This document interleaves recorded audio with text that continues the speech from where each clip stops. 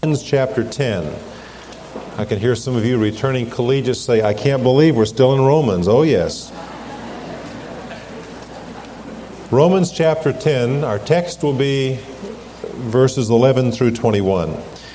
The theme is good news and bad news.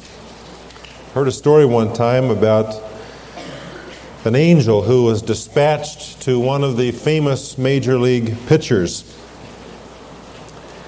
And appearing to the man, he said, I have good news and bad news for you.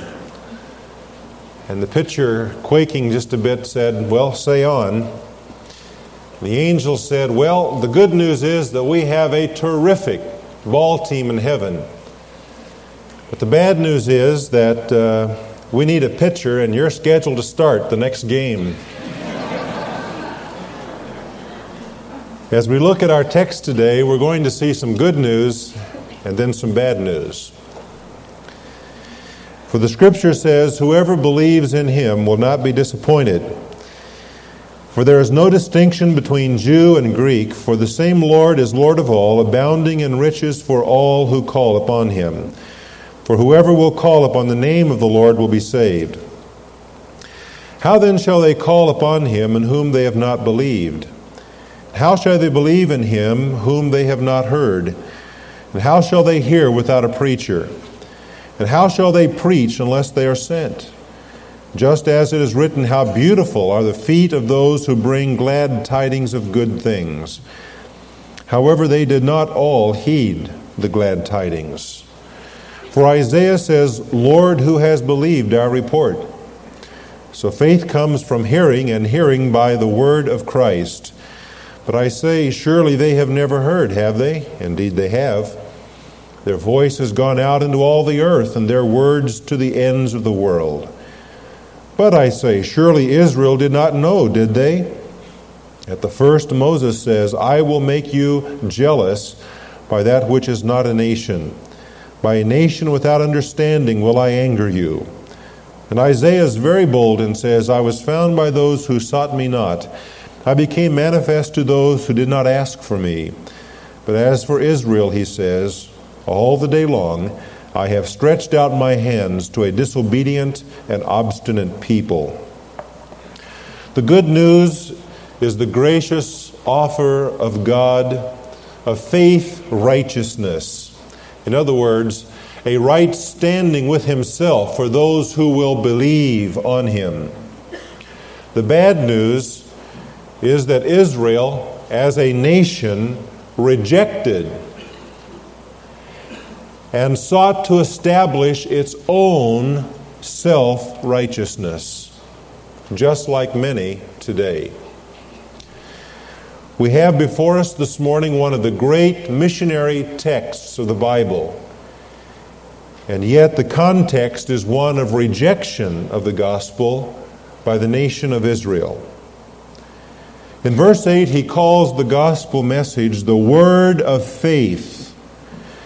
In other words, it is that one can be saved or be made right with God by believing in his heart on the resurrected Jesus, who is Lord. Verse 9.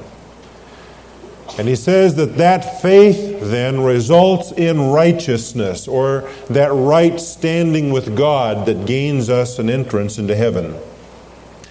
This standing with God cannot be earned or merited. It can only be received by simple faith. And it's really good news.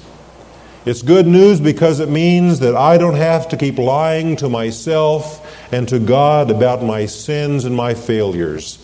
Rather, I can acknowledge them to him. It's good news because it means I don't have to pass through life worried and uncertain about God's attitude toward me. I can know that I am accepted of him in Jesus Christ.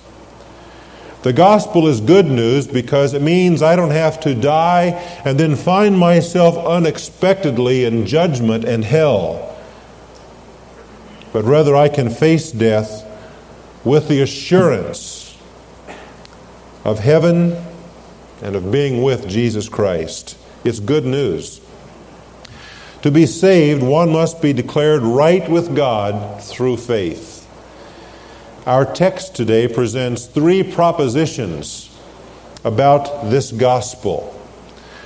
The first proposition is that it is an universal offer, verses 11 through 13.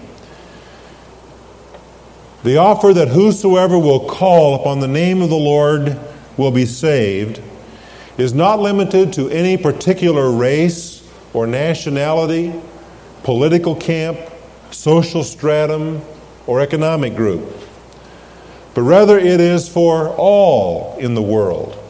As we have seen in chapter 3, verse 23, all men are sinners without exception. Here we learn that all may be saved without distinction. God does not distinguish or discriminate among mankind. He does not look at one as white and another as black and another as yellow. He does not look at one as a North American and another as one from Asia. He does not look at us as capitalists or as communists. God sees all of us as sinners. And the offer of salvation is open to all without any distinction whatsoever. We see 4 times in verses 11 through 13 that universal offer. As he says, whoever believes, verse 11, he is Lord of all, abounding in riches for all who call upon him, for whoever will call.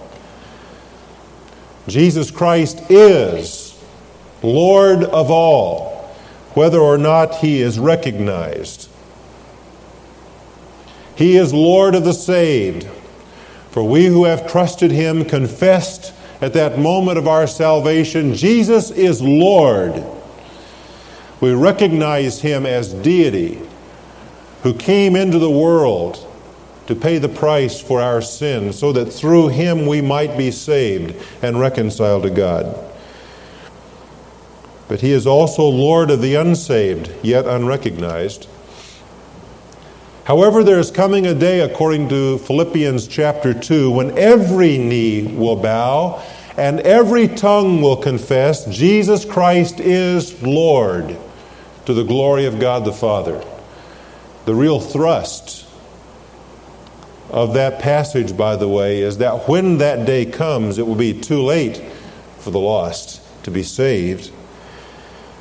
Rather, their confession of his lordship will be an acknowledgement of his right as Lord to pronounce their final judgment. Whosoever will call is an appeal for all men everywhere to trust in the Lord Jesus Christ. Who is qualified to answer this appeal? Only those who are humbled in their sin and repentant, and who see their hopeless state, and who are therefore willing to call upon Christ to save them. There was a time a few years ago when we were instructed by some not to use the word saved anymore, for that was a dated term. They said people today don't understand what it is to be saved. I heartily disagreed then, and I still do today. There is not a more simple concept than this concept of being saved. People are rescued, people are delivered all the time in all cultures. Therefore, the concept of being saved, being rescued from sin and from judgment and from hell, is one that communicates. And what we are told here is that whoever will call upon the name of the Lord will be saved. This is simply a confirmation of chapter 1, verse 16, quoted a few moments ago from this pulpit. I am not ashamed of the gospel of Christ, for it is the power of God unto salvation to everyone who believes. We have seen that testified this morning in the Mizo choir, whose ancestors were headhunters. Today we have heard that perhaps 100% of those people have come to a place of personal faith in Jesus Christ in less than a century.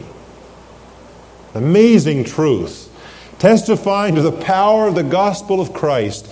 And we could go down the rows here today and hear similar testimonies of the power of that gospel message to change lives. Has it changed your life? It can, if you will call upon the name of the Lord and be saved. In verses 14 and 15, we see that this universal offer is an urgent proclamation.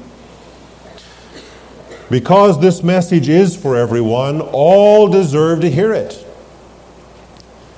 Look, if we truly believe that whoever will call upon the name of the Lord will be saved, if we truly believe that, then we have a responsibility for disseminating that message, for declaring it to the whole world.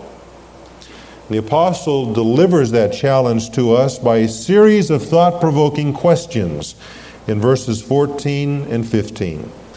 These are rhetorical. They are intended only to cause us to exercise our hearts and our minds. We are to deliberate in what is said here. The 5 verbs in the questions are progressive. However, the apostle begins with the final action in the list and then works his way to the beginning of the order. He says, "How then shall they call upon him in whom they've not believed? And how shall they believe in whom they've not heard? And how shall they hear without a preacher? And how shall they preach unless they are sent?" You can underline the 5 verbs: call upon, believe, hear, preach, send.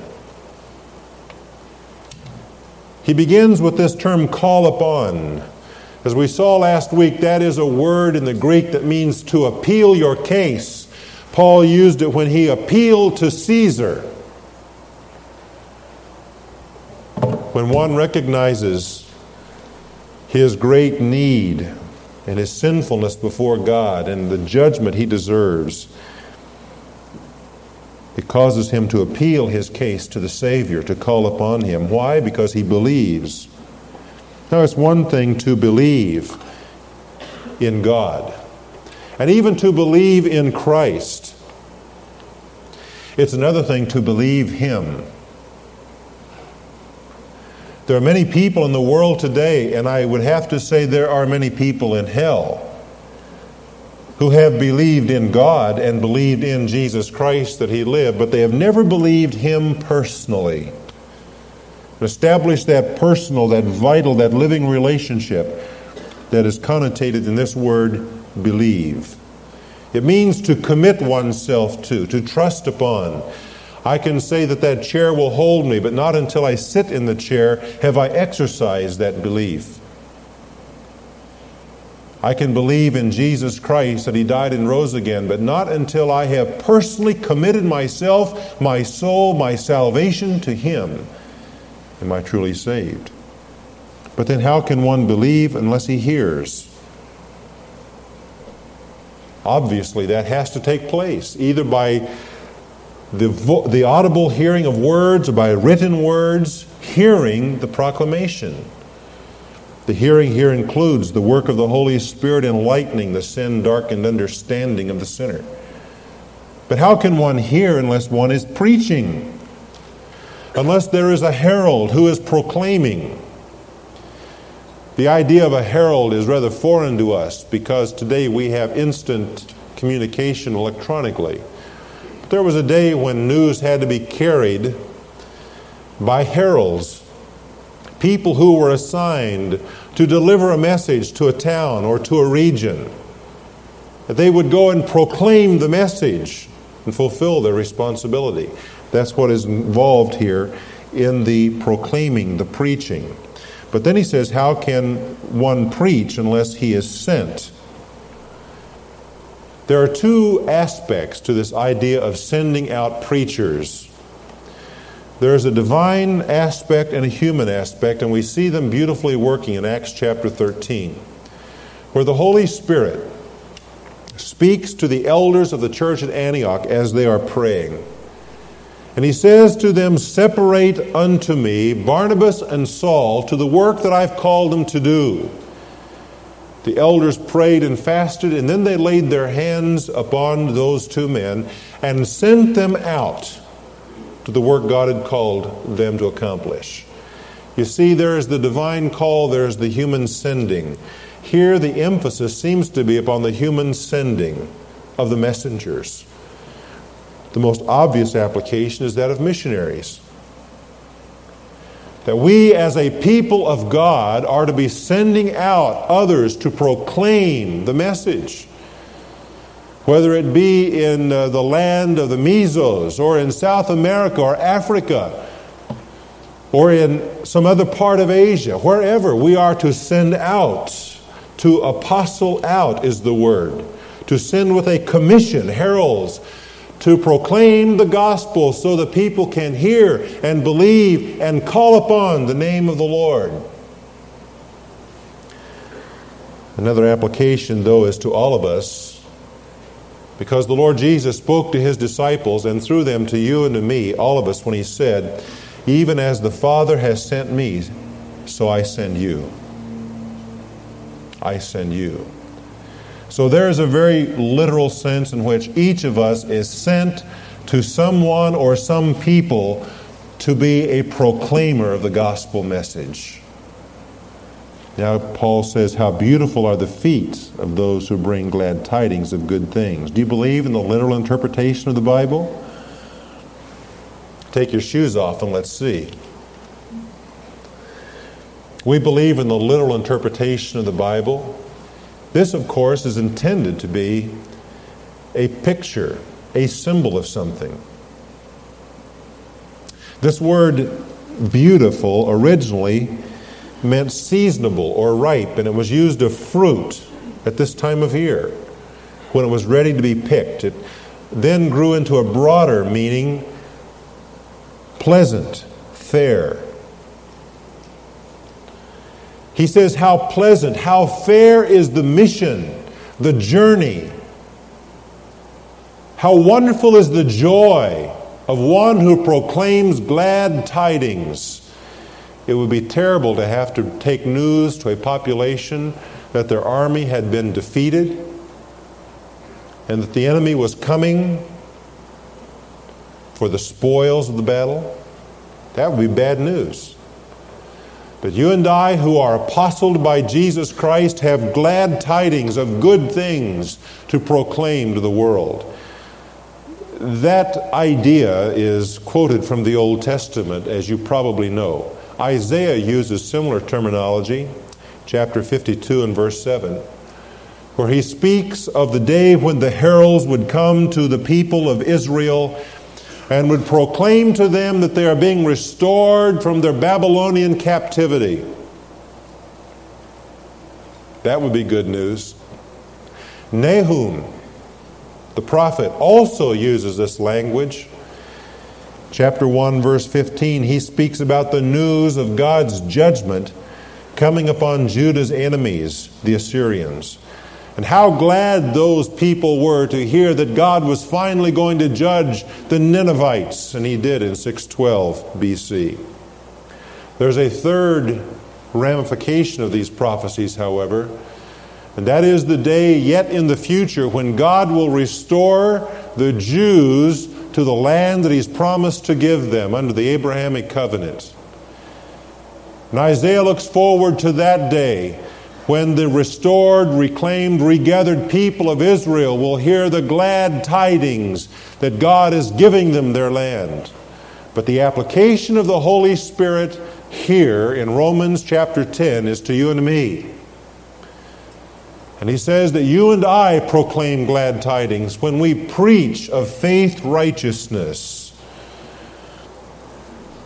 This pleasant announcement is also an urgent one, because it involves the very issues of life and death, and not just physical life and death, but eternal life or eternal death. Dear people, that's why we are committed so heavily to missions in our church. I heard a pastor of a large church quoted recently. His church does not have a missions program. He made this statement. I think I know why he said it and what he meant, but the statement as it stands is a horrendous statement.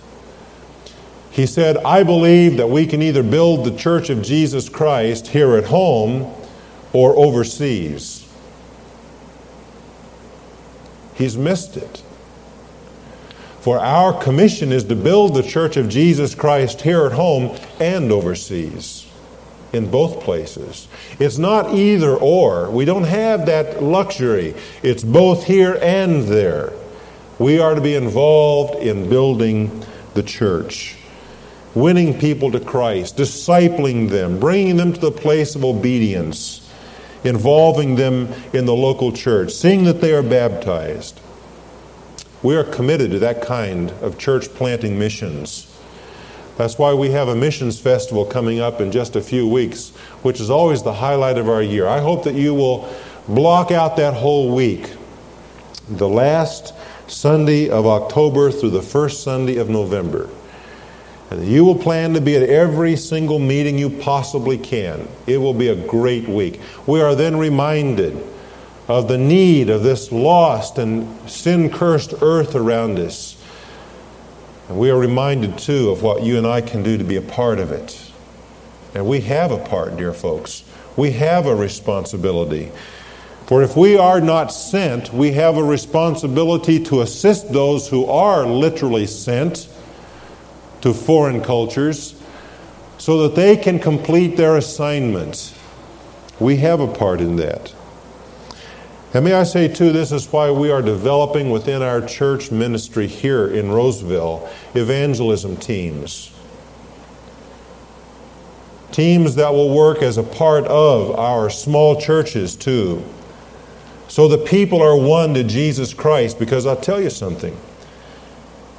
A person who is moral and good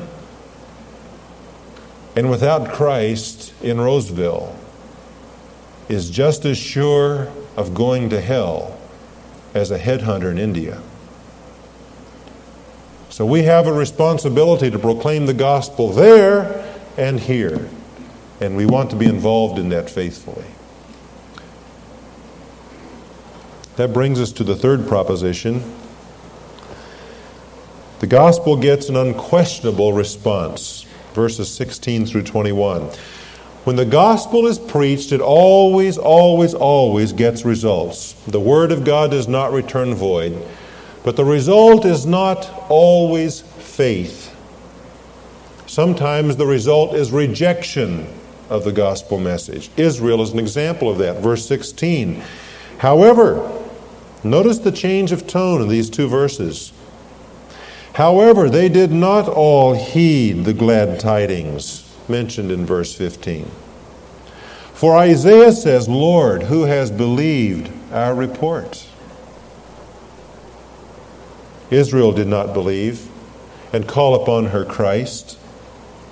They were willing for a physical restoration, to be delivered from Roman oppression, but they did not want spiritual salvation involving humbling of themselves and repentance and a crucified Messiah. No way. That was not part of their whole idea. And so they rejected this gospel.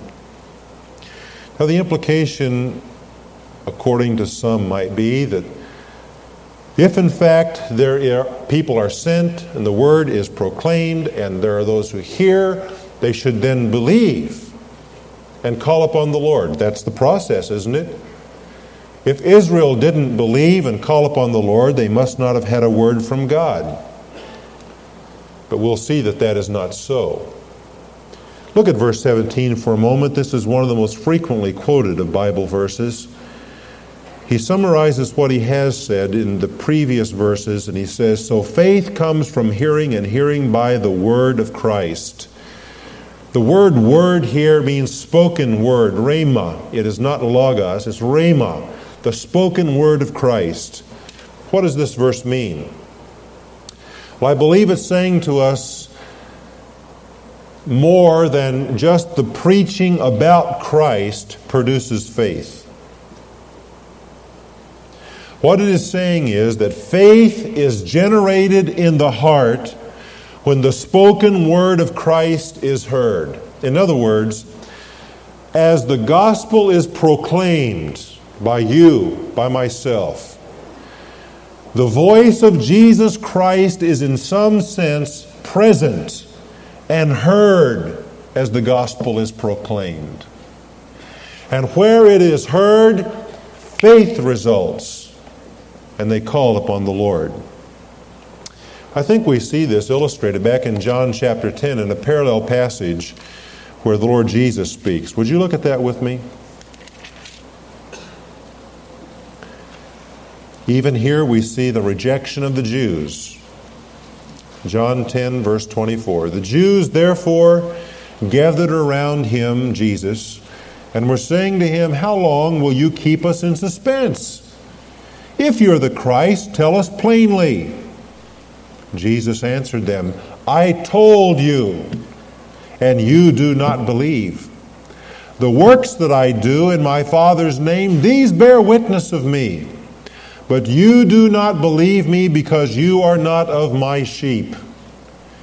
My sheep hear my voice, and I know them, and they follow me, and I give eternal life to them, and they shall never perish." What is Jesus saying?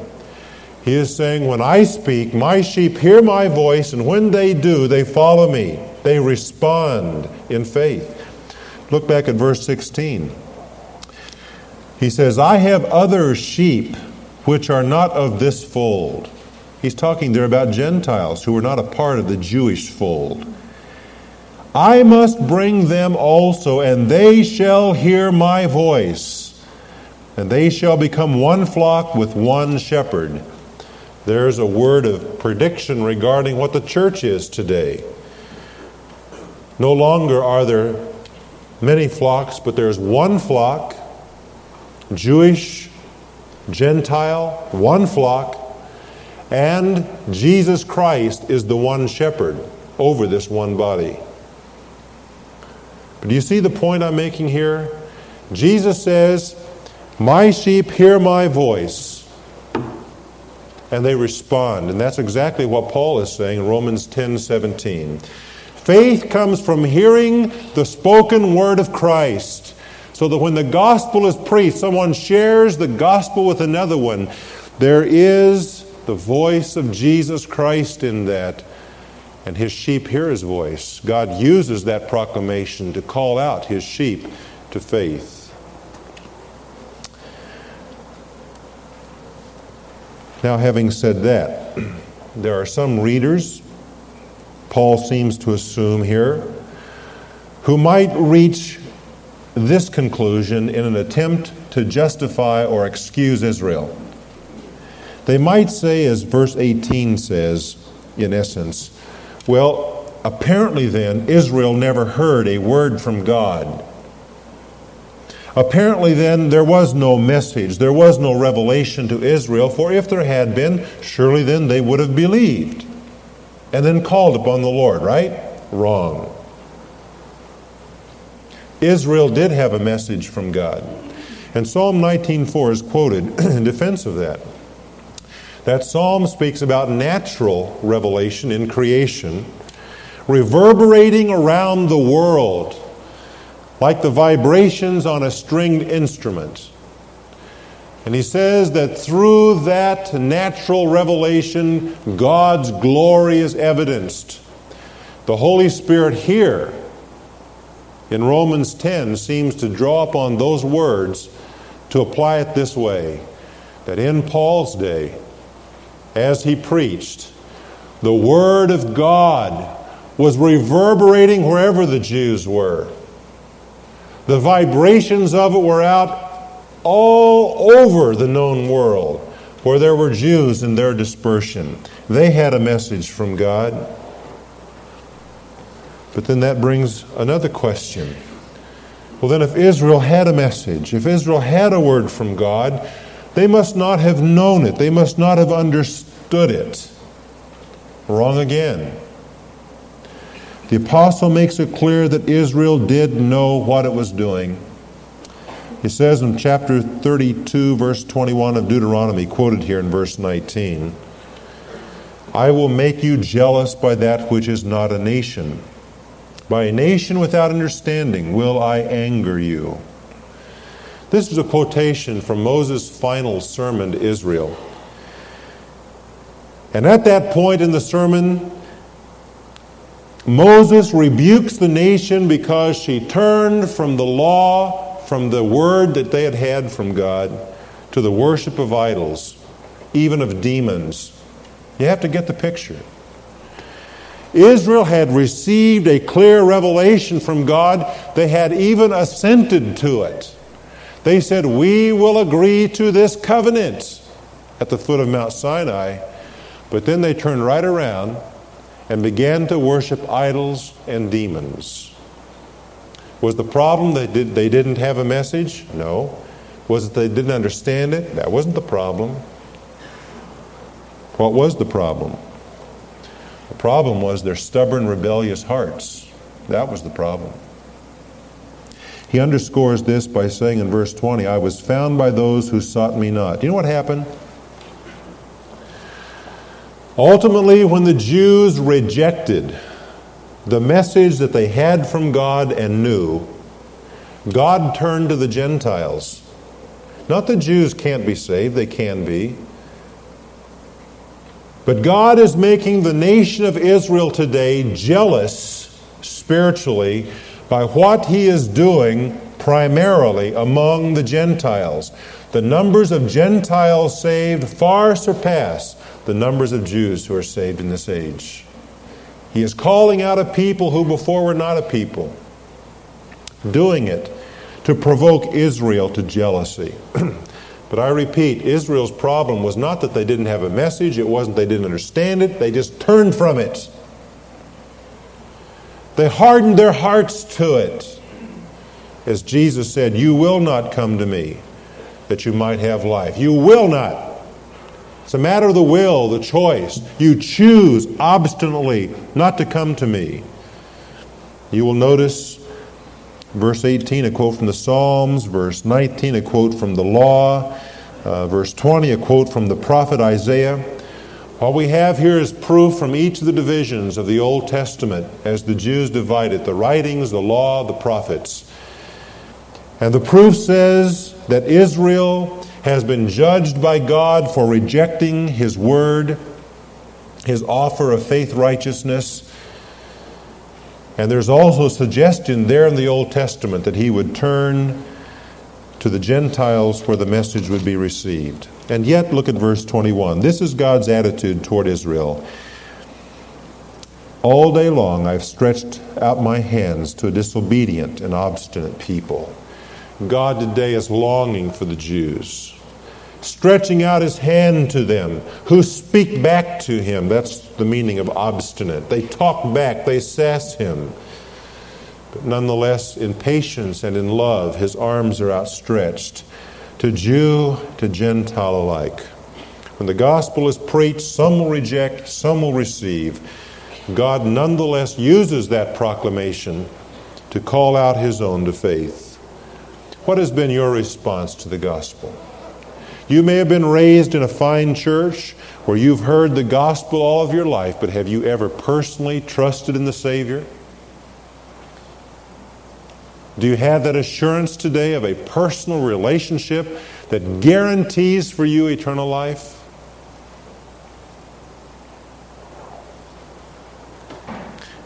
And as far as us Christians are concerned, what is an application for us? It is this. We, like Israel of old, can develop hardened hearts. And my friend, if there's anything you as a believer need to fear, it's that. Read Hebrews chapters 3 and 4 and see what I'm talking about. How do you prevent a hardened heart? Let me give you 3 ideas just very quickly. Here's how to prevent a hardened heart toward God, Christian. Number 1, when He challenges your faith, believe Him and obey. The problem with Israel down there at Kadesh Barnea was that when God said, go into the land and possess it, they said, oh Lord, those people are too big for us. We are but grasshoppers in their sight. We can't do it. And God cut off that generation. They were finished. They did not enter into his rest. What is God challenging you to do by faith? What vision do you have that only God can accomplish? Has God laid on your heart some particular thing? Will you obey him by faith and say, Lord, I don't know how, but you've called, I will do it. Secondly, when he gives you a command, obey him. God said to the people of Israel, do this. They said no. What is God commanding you to do? Is it to go? Is it to give so others can go? Is he commanding you to be baptized? Have you ever followed him in obedience in that way? Is it to witness, to proclaim the gospel to someone there at work in your neighborhood? What is he commanding you to do today? Whatever it is, obey him, lest you develop a hardened heart. One of the most serious problems we deal with spiritually is that of delayed obedience, intending to do it, and then never getting around to it. Thirdly, when God exposes your disobedience, acknowledge it. In Hebrews 3, he warns about the deceitfulness of sin. How dangerous it is when God reveals to us some wayward thing in us, and then we just cover it up. We excuse it. We just let it go. For when we do that, we are taking steps in the direction of a hardened heart. A hardened heart is the result of a process. It happens one bad decision at a time. Christian, how is your heart before God today? Heavenly Father, I pray that you will draw out from us those commitments and decisions that are appropriate. And may we respond today to you and not harden our hearts, and be open and obedient to your will in our lives. Sing with me.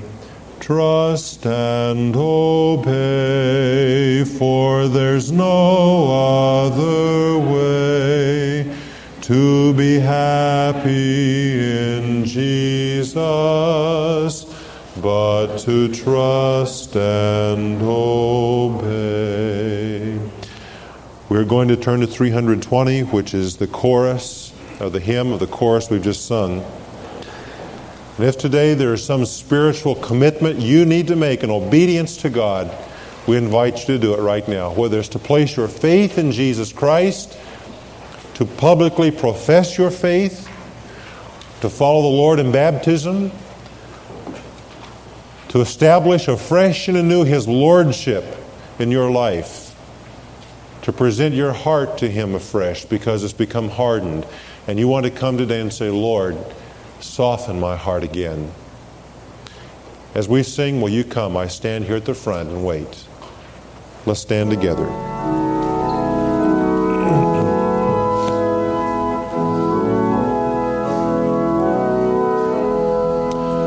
When we walk with the Lord in the light of his word, what a glory he sheds on our way. While we do his good will, he abides with us still, and with all who will trust